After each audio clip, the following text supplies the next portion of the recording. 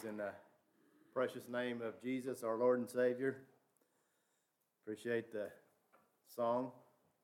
God leads his dear children along. He's willing to do that if we're willing to follow.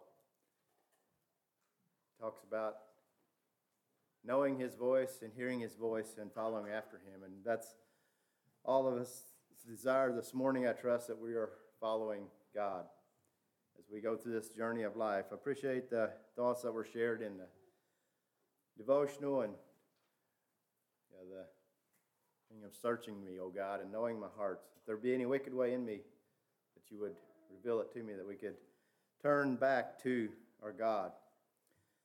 So today I titled the message is The Will of God for Me, the will of God for us.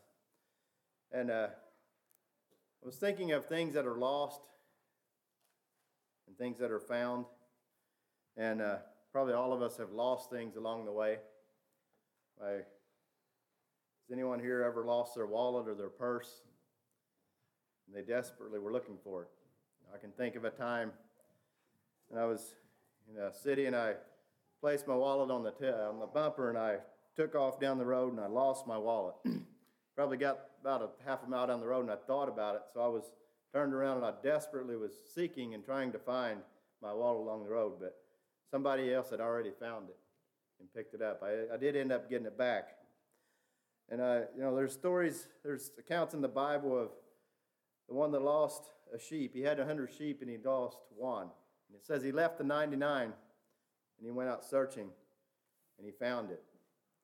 And there's also the account of the woman that had 10 pieces of silver. It says she lost one piece. What did she do? She doth light a candle and sweep the house and seek diligently till she find it. The value of an item determines the diligence that we search for it. And thinking of things that have been lost for a while, it was in April, I think it was 14th, 1912, there was a big ship, the Titanic, left the coast over on the other side of the ocean, and it didn't, or maybe it left a few days before that, but anyway, on April the 14th, it sunk, and there was 1,500 people, or somewhere thereabout, died, and for 73 years, they were searching for that ship. They had different ways of looking for it, and many people that searched and couldn't find it. And then on September the 1st, 1985, a man named Robert Ballard had some specialized equipment, and he found the sunk Titanic. And it was big news. It was a big deal that they had located it, got pictures of it, laying there in about 12,000 feet of water, some, I think, 270 miles off the coastline. There they found that ship that had been lost for 73 years. Today, I want to try to bring out and look at something that's been, I don't know if it's been lost, but people have been searching for 2,000 years. And that's the will of God. And it's not that it's hidden. It's not that it's concealed. It's not that God is intentionally hiding his will from us. It's maybe that oftentimes we're not looking in the right place for the will of God. I have good news this morning. I have found the will of God. It's in his word. And I want to look there at a few things that God tells us that can be of a great benefit to us as his children. Turn with me to 1 Timothy.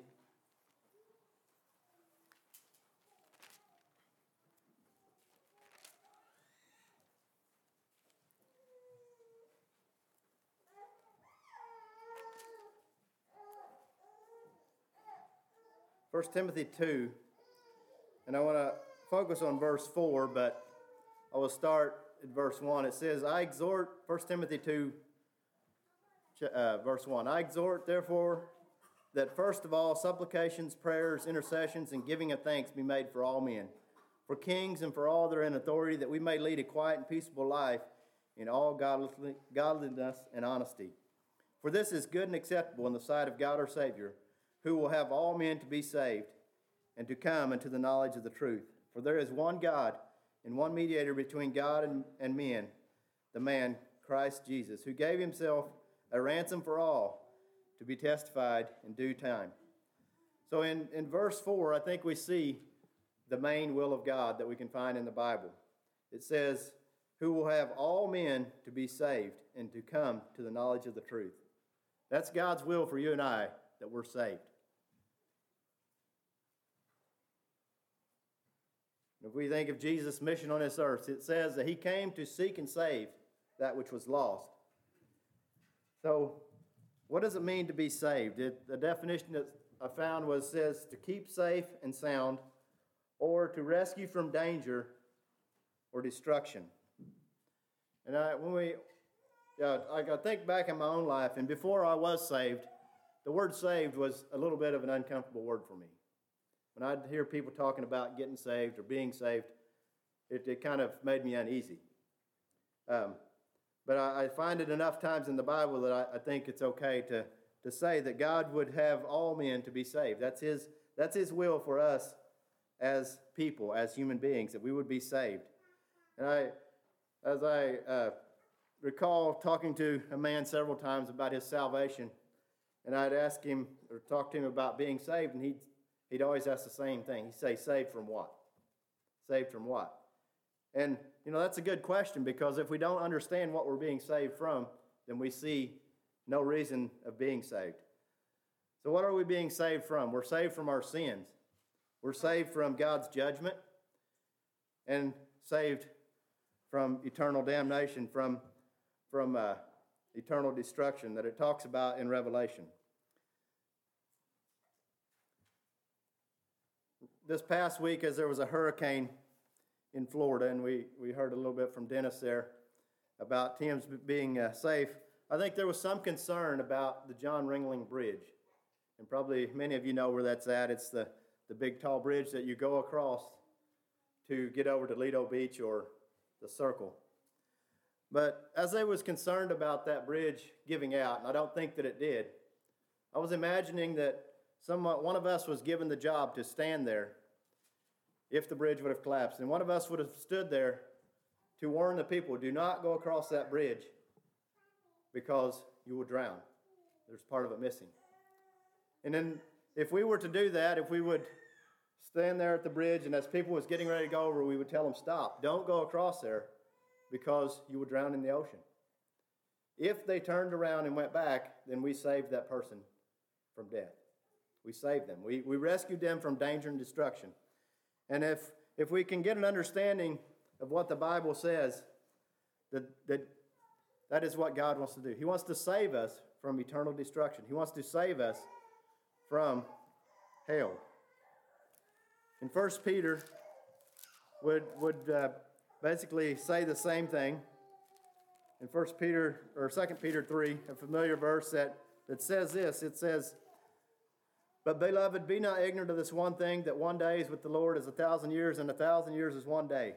The Lord is not slack concerning his promise, as some men count slackness, but is long-suffering to us. We're not willing that any should perish, but that all should come to repentance.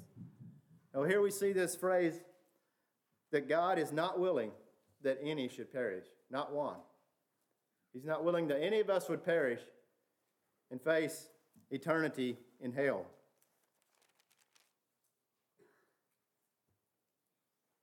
It says in Revelation, it says, but the fearful and the unbelieving, the abominable and the murderers, whoremongers, sorcerers, idolaters, and all liars shall have their part in the lake which burneth with fire and brimstone, which is the second death. It also says that whosoever was not found written in the book of life was cast into the lake of fire. And this is what we're being saved from. And this is the way that we are saved, is by repenting. Repenting of our sins and turning to Jesus Christ as our Savior. So he's not willing that any should perish, but that all should come to repentance. And repentance is turning away from our sin and turning to God. Another familiar passage that would bring this out, and it talks about perishing, is John 3:16. We know the verse. It says, for God so loved the world that he gave his only begotten Son, that whosoever believeth in him should not perish, but have everlasting life. And it goes on to say in the next verse, for God sent not his Son into the world to condemn the world, but the world through him might be what? Saved. He wants to save us That's his desire. That's his will. God's will for us is that we are saved. So how can we be saved? And I know a lot of this is, I'm not speaking nothing new this morning, but I just want to bring out God's will for us as mankind. In Romans 10:9, it's probably one of my favorite places to look on how to be saved. It says that if thou shalt confess with thy mouth the Lord Jesus, and shalt believe in thy heart that God hath raised him from the dead, thou shalt be saved. For with the heart man believeth unto righteousness, and with the mouth confession is made unto salvation. For the Scripture saith, whosoever believeth in him shall not be ashamed. For there is no difference between the Jew and the Greek, for the same Lord over all is rich unto all that call upon him. For whosoever shall call upon the name of the Lord shall be saved. It says it again. So this is the recipe of how to be saved. Believing in our heart, confessing with our mouth, and we shall be saved. It's for whosoever shall call upon the name of the Lord shall be saved. So we have that promise for us today. The will of God is that man would be saved. And it starts with salvation, and it ends with a home in glory that Jesus promised to all that receive him. He said, let not your heart be troubled. You believe in God, believe also in me. In my Father's house are many mansions. If it were not so, I would have told you. I go to prepare a place for you. And if I go and prepare a place for you, I will come again and receive you unto myself, that where I am, there you may be also. And whither I go, you know, and the way you know. And Thomas said to him, Lord, we know not whither thou goest, and how can we know the way? Jesus said unto them, I am the way, the truth, and the life, and no man cometh unto the Father but by me. So the only way that man can be saved is by believing on the Lord Jesus Christ and accepting him as our Lord and Savior. So that's where it has to start. The will of God is that man would be saved. Turn with me to Ephesians 5. And you know, as we search the Bible about the will of God, there's many verses that talk about the will of God and the will of the Lord. And this is one of them. In Ephesians 5, verse 17, we find our second point in verse 18. We'll start Ephesians 5, maybe with verse 15 through 21. See then that you walk circumspectly, not as fools, but as wise, redeeming the time, because the days are evil. Wherefore, be ye not unwise, but understanding what the will of the Lord is. So here he's going to tell us what his will is. The will of the Lord is this. Be not drunk with wine, wherein is excess, but be filled with the Spirit, speaking to yourselves in psalms and hymns and spiritual songs, singing and making melody in your heart to the Lord, giving thanks always for all things unto God and the Father, in the name of our Lord Jesus Christ, submitting yourselves one to another in the fear of God. And I want to look at verse 18. It says, instead of being drunk with wine, we want to be filled with the Spirit. And that's filled with God's Holy Spirit. As Jesus' disciples were around him, and he was telling them that he was going to go away. He was leaving them. They were concerned, I think, or they was maybe hurting to think that the one that they was following was leaving them. So in John 14, he promised something to them and to us that he was going to send. He said it like this. He said, if you love me, keep my commandments, and I will pray the Father, and he shall give you another comforter, that he may abide with you forever. Another comforter is the Holy Spirit, the Spirit of God, even the Spirit of truth, whom the world cannot receive, because it seeth him not. Neither knoweth him, but you know him, for he dwelleth with you, and shall be in you. I will not leave you comfortless, I will come to you. Yet a little while, and the world seeth me no more, but you shall see me. Because I live, you shall live also. At that day you shall know that I am in my Father, and you in me, and I in you. He that hath my commandments and keepeth them, he it is that loveth me. And he that loveth me shall be loved of my Father, and I will love him, and will manifest myself to him. Judas saith unto him, not Iscariot, Lord, how is it that thou wilt manifest thyself unto us, and not unto the world? And Jesus answered and said to him, if a man love me, he will keep my words, and my Father will love him, and we will come unto him, and make our abode with him. He that loveth me not keepeth not my sayings, and the word which you hear is not mine, but the Father which sent me. These things have I spoken unto you, being yet present with you. And here's what the Comforter does for us. But the Comforter, which is the Holy Ghost, whom the Father will send in my name, he shall teach you all things, and bring all things to your remembrance, whatsoever I've said unto you. So Jesus promised to his disciples and to us as believers that he will send the Comforter to abide in us, to be with us forever. And it's kind of a members-only offer. It's for believers only. It's not for the world. And as Judas asked him, he said, how will you show yourself to us, not to the world? And he tells us in verse 17, even the Spirit of truth, whom the world cannot receive, because it seeth him not, neither knoweth him, but you know him. It's by knowing and accepting Jesus as our Lord and Savior. Then he will dwell with us and be in us. As he said in verse 20, I and my Father, and you and me, and I and you. So we put those three together, we see how the Spirit comes and dwells in our heart, in our life, in order that we can have this promise of teaching us all things. I think it's our duty to search the Word and to study it and listen, and then he will teach us all things, and also bring all things to our remembrance.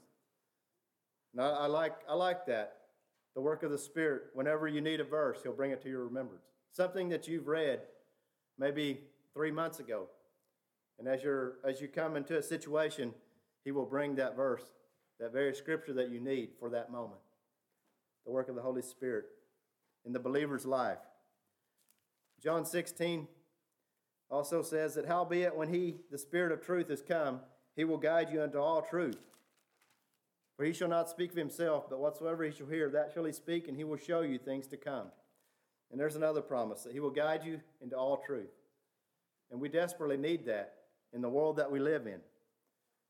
Someone to guide us into all truth, because there's so much untruth out there. Can we listen to the Spirit and hear what he has to say through God's Word? What else does the Spirit of God do for us? Why would God want us to be filled with the Spirit? In Acts 1,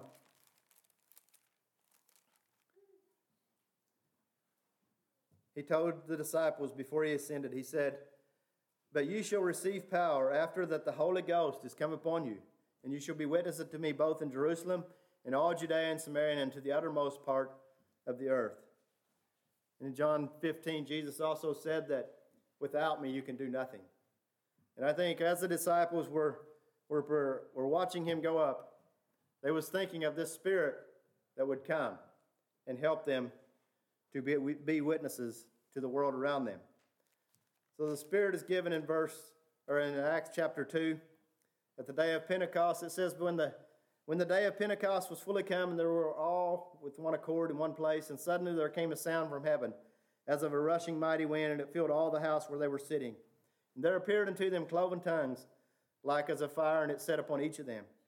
And they were all filled with the Holy Ghost, and began to speak with other tongues, as the Spirit gave them utterance. And I think this word filled means to be controlled by. And you maybe see pictures in books and Bibles of what this looked like the day of Pentecost when the Holy Spirit came as cloven tongues of fire, and it set upon each of them. But we know that after they were filled with the Spirit, people could see that there was something different about them. They noticed that they were different. And that's what being filled with the Spirit is. You're being controlled by God, not by your own thoughts. In Acts 2:38, when Peter was preaching, he said, then Peter said unto them, repent and be baptized, every one of you, in the name of Jesus Christ, for the remission of sins, and ye shall receive the gift of the Holy Ghost. So here again we see, by believing, repenting of our sins, and being baptized, we can have the gift of the Holy Ghost. It's a gift that God gives to us as his children, as his believers. In one more spot in Acts 4:31, when the church was together there, it says it like this: when they had prayed, the place was shaken where they were assembled together, and they were all filled with the Holy Ghost, and they spake the word of God with boldness. So as they were filled, they were controlled by the Holy Ghost, There was a boldness that was present, that was coming out of their life, that they were able to do things for God and be a witness for Him. And we can look at where they were in a little bit further along in Acts 6, where they were looking to appoint deacons. They were looking for men that were full of the Holy Ghost and of faith. So what is the evidence or the fruit that we see from a Christian that is filled with the Spirit?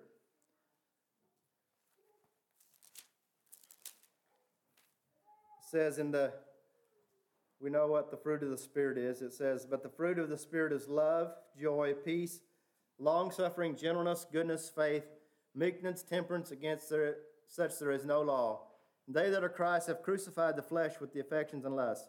If we live in the Spirit, let us also walk in the Spirit. Let us not be desirous of vainglory, provoking one another and envying one another. And also we can read in Romans where it says, if any man has not the Spirit, he's not one of God's, or something to that effect. So yeah, God gives His Spirit to us as believers. And I've shared this verse before, but in Luke 11, when I ask, how can I be filled with the Spirit? How can I have the Spirit of God present in my life? In Luke 11, verse 10, it says, for everyone that asketh receiveth. Well, actually, verse 9. And I say unto you, ask, and it shall be given you. Seek, and you shall find. Knock, and it shall be opened unto you. For everyone that asketh receiveth, and he that seeketh findeth. And to him that knocketh it shall be opened. If a son shall ask bread of any of you that is a father, will he give him a stone? Or if he ask a fish, will he for a fish give him a serpent? Or if he shall ask an egg, will he offer him a scorpion? If you then, he's talking about us earthly fathers, being evil, know how to give good gifts unto your children, how much more shall your heavenly Father give the Holy Spirit to them that ask Him? Do we see that? God's not going to, he says in Psalm 84:11 that He will withhold no good thing from them that walk uprightly. And being filled with the Spirit is a good thing. It's something that He desires for us, and it's something that we want. It's something that we need in order to have power to live a victorious life on this earth here below. Let's turn to 1 Thessalonians 4. We'll look at some more of God's will for us.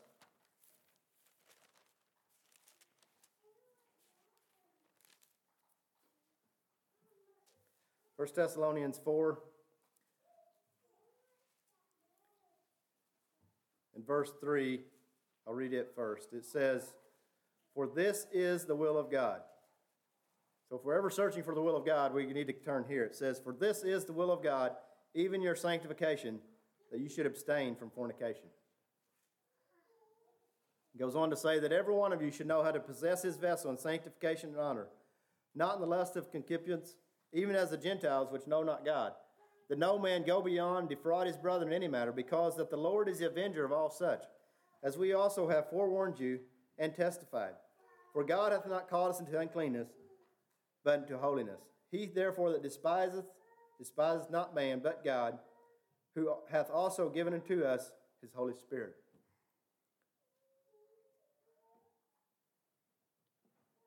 For this is the will of God, even your sanctification. What does it mean to be sanctified? It means to be set apart. It needs to be set apart for God, to be holy, to live by God's word and by his will. So verse 3 says it very plainly. Even your sanctification, that you abstain from fornication. And fornication is any sexual relationship outside of a husband and wife that are married.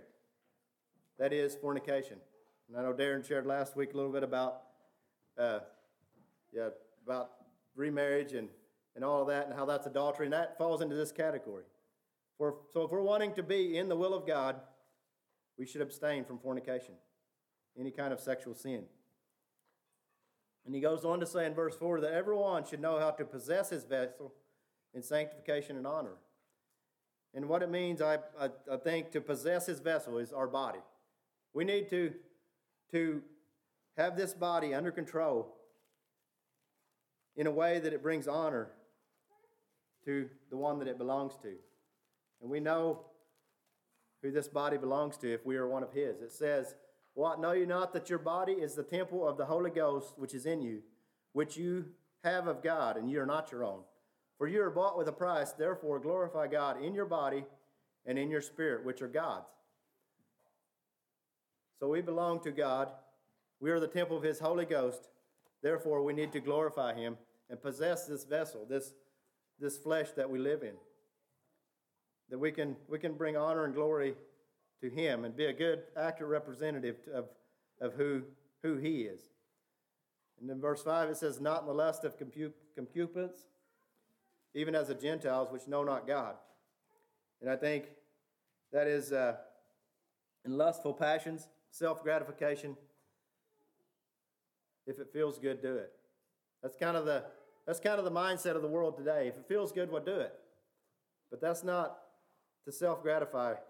That's not what God calls us to do. That's not his will.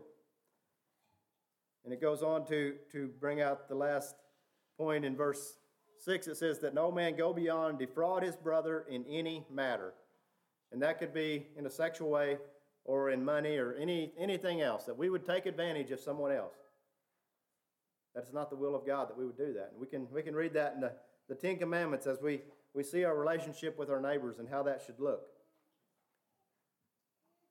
That we don't defraud our brother or our sister. So what is the result of being outside of God's will? Of defrauding someone? It says the Lord is the avenger of all such. And that word avenger, I think, is to bring judgment upon. We read in Hebrews 13 that God, all whoremongers and adulterers, God will judge. And it also says that in Colossians 3, it talks about the wrath of God coming upon the children of disobedience.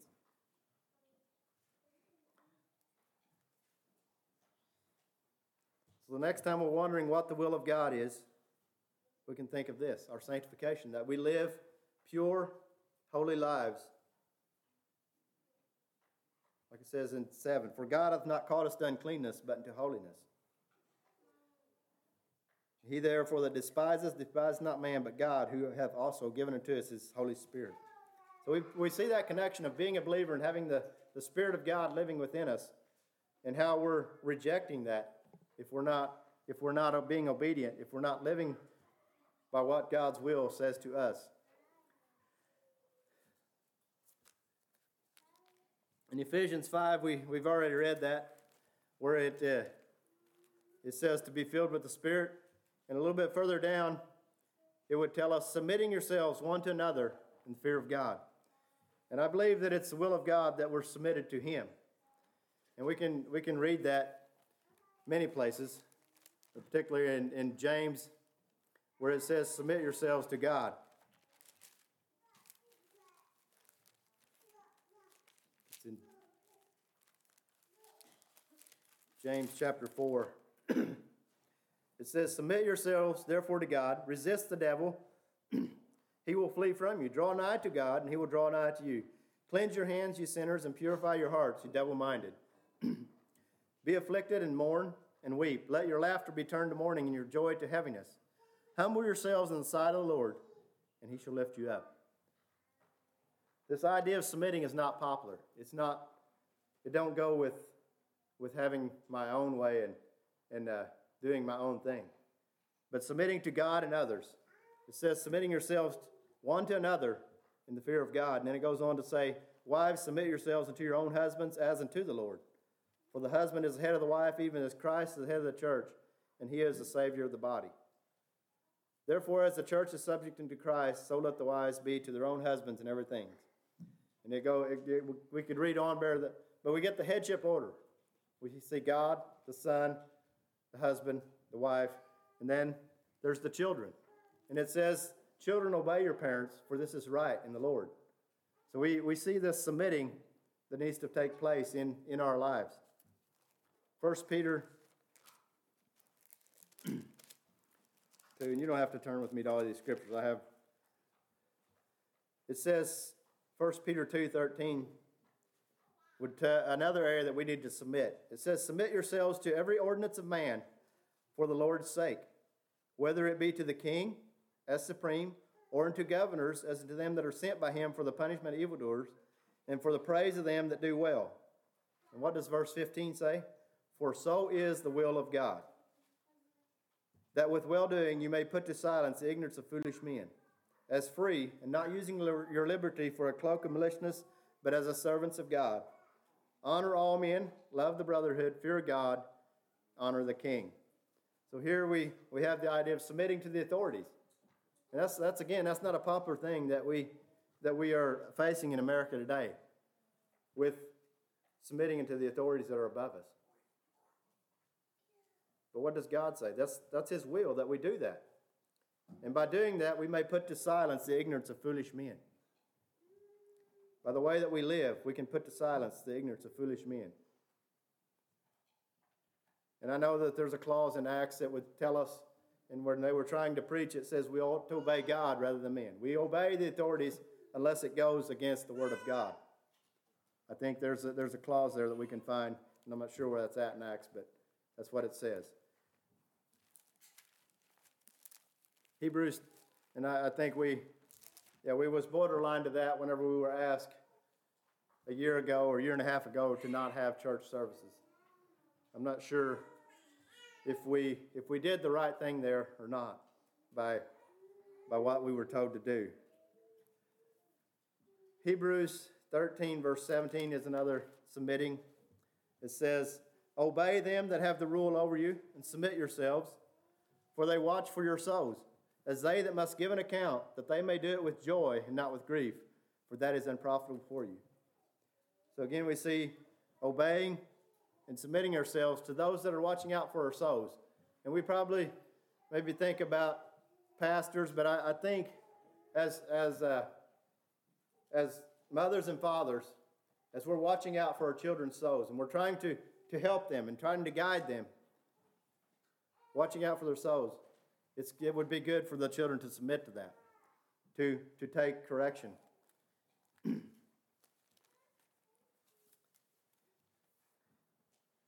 So it's God's will that we are submitted to him, to each other, and to the authorities over us.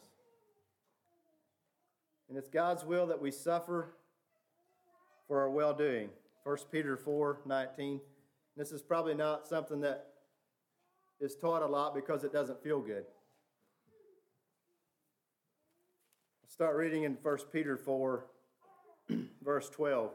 It says it like this: Beloved, think it not strange concerning the fiery trial, which is to try you, as though some strange thing happened to you.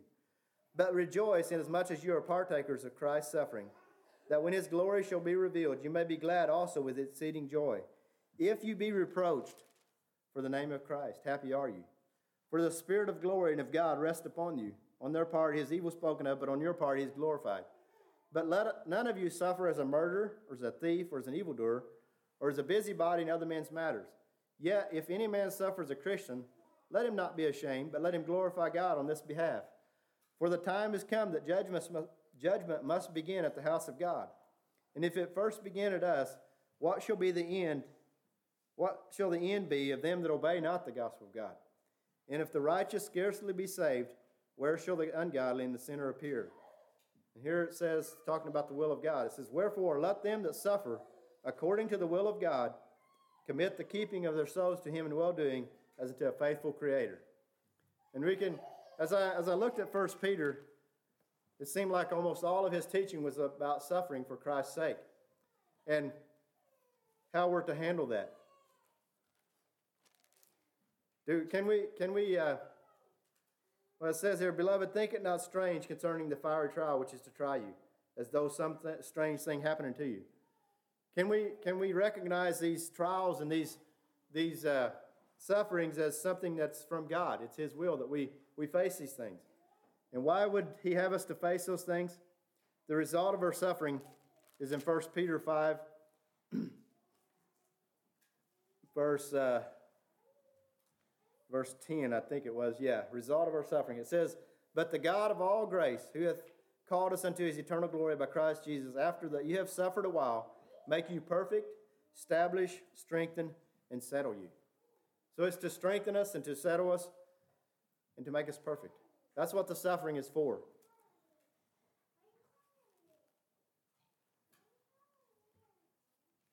Can we see this when we're suffering not for doing something wrong, but suffering for doing something right? Can we see that as something good? Jesus taught it that way as well on the Sermon on the Mount. What did he say? And I struggle with this. He says, "Blessed are ye when men shall revile you and persecute you, and shall say all manner of evil against you falsely for my sake." What are we supposed to do about that? It says, "Rejoice and be exceeding glad, for great is your reward in heaven, for so persecuted they the prophets which were before you." Can we be rejoicing and exceedingly glad about when people are falsely accusing us? It's hard. I have 3 more that are all found in 1 Thessalonians. We won't spend much time. I see it's time to close. 1 Thessalonians 5 talks about the will of God again. Verse 16, it says, "Rejoice evermore, pray without ceasing. In everything give thanks, for this is the will of God in Christ Jesus concerning you." So there's 3 things that we see here. To rejoice evermore. And rejoicing, I think, comes from that fruit of the Spirit, joy. The joy of knowing Christ and having our sins forgiven. And it says to pray without ceasing. And in verse 18 it says, "In everything give thanks, for this is the will of God in Christ Jesus concerning you." So, what is the will of God? To be thankful. To be thankful. So the challenge for myself and each one here today is, where are we in the will of God? And there's many other things that it talks about being the will of God. This whole book is the will of God. But let me read something in 2 Timothy 3 that would reflect being out of the will of God. "This know also that in the last days perilous times shall come. For men shall be lovers of their own selves, covetous, boasters, proud, blasphemers, disobedient to parents, unthankful, unholy, without natural affection, truce breakers, false accusers, incontent, fierce, despisers of those that are good, traitors, heady, high-minded, lovers of pleasure more than lovers of God, having a form of godliness but denying the power thereof. From such turn away." Unthankful, unholy, disobedient to parents, all these things that it says will come in the last days. So am I in God's will today? Am I saved? Am I sanctified? Am I filled with the Spirit? Am I suffering? Am I thankful for all things? Psalmist said, "Teach me to do thy will, O Lord." And that should be our prayer. And we should do the will of God from the heart. That's what it says. It says, "Servants, be obedient to them that are your masters, according to the flesh, with fear and trembling, in singleness of your heart, as unto Christ, not with eye service as men pleasers, but as the servants of Christ, doing the will of God from the heart, with good will, doing service as the Lord, not unto men." Doing the will of God from the heart, as unto God, not unto men. And that should be our desire as we go from here, as we experience His salvation. How can we prove that good and perfect will of God?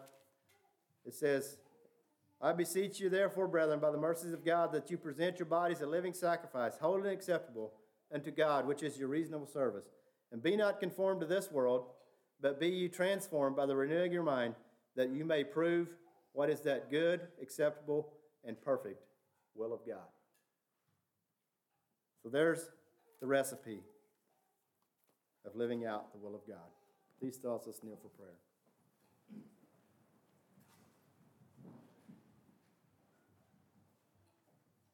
God, Heavenly Father, we pause before you at this time. We thank you, Lord, for allowing us together here this morning. And for showing us your will from your word. I pray for each one in this room that we know you as our Lord and Savior, that your will is for us to be saved. And I pray that each one here could be saved, could be trusting in you, in your precious blood, believing that you have forgiven us and given us eternal life. Lord, it's also a prayer this morning that each of us would be filled with your Spirit, that would be alive for you, that we could make a difference, if we could be salt and light through you living in us and working through us. And we thank you for allowing us to be your children. We pray that we could be sanctified, that we could be set apart from the world around us, that we could be living lives that would reflect you and us, that would be free from sin, would be blameless, spotless, that we could be ready to meet you when you call us home, when you come again. And as we think of the other things of suffering and being thankful and all these, Lord, I just pray that in being submitted, I pray that we could take these things to heart as we seek to be acceptable in your sight, knowing that we can look to your word and see what your will is for us as man. We thank you most of all for dying and rising again, that we could have eternal life. We thank you and praise you. It's in Jesus' name we pray.